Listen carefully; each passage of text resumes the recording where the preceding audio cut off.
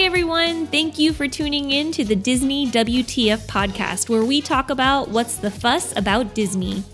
We have a very exciting announcement to make. We are now on the brink of our 50th episode, which is totally crazy. But the name of the channel you're subscribed to will change from Disney WTF to The Walt Daily. We are doing this because we feel that it will be more encompassing of the content that we'll be putting out there, which will still include our podcast, but it will also include our daily flash briefings and our vlog audio as well. We wanted to make it easier for everyone to enjoy something every day, and we felt that this was the way to do it. We are looking forward to continuing to bring a little bit of magic to your day. And with that, we hope you enjoy today's flash briefing.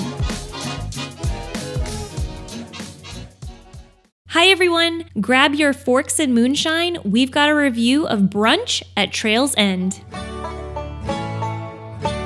Everyone always raves about Trail's End, but I've never been, so I was super excited to finally try it. The restaurant's located at Disney's Fort Wilderness, which is probably the most intimidating part about it because it's so off the beaten path. But it's actually super easy to get to. After parking on site, it's a short bus ride away to the settlement depot, and then you're there.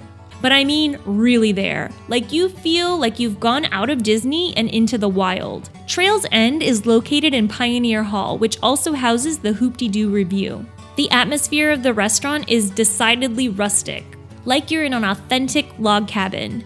Wooden beams, Americana touches, and wonderful lantern chandeliers are scattered throughout the space. We went on a Saturday morning, which is brunch prime time. But the restaurant wasn't overly crowded at all, although we did have a dining reservation. Disney did a great job of crowd control so that you wouldn't really have to wait in line for the food. Now, onto the food.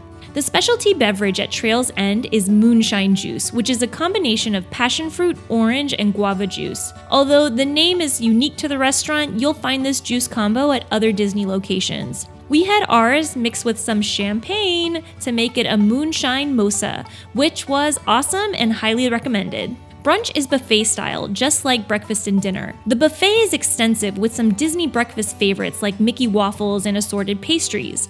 But it does have some super unique options like barbecue eggs Benedict and freshly sliced brown sugar glazed applewood smoked bacon. It tastes as good as it sounds. I definitely think that if you can't decide between breakfast and brunch for your Trail's End experience, that you should definitely go with brunch. For many reasons. With brunch, you can sleep in, or you can do rope drop at Magic Kingdom and then take a boat to Fort Wilderness. And there are special food offerings at brunch that aren't available at breakfast. 2 words, fried chicken.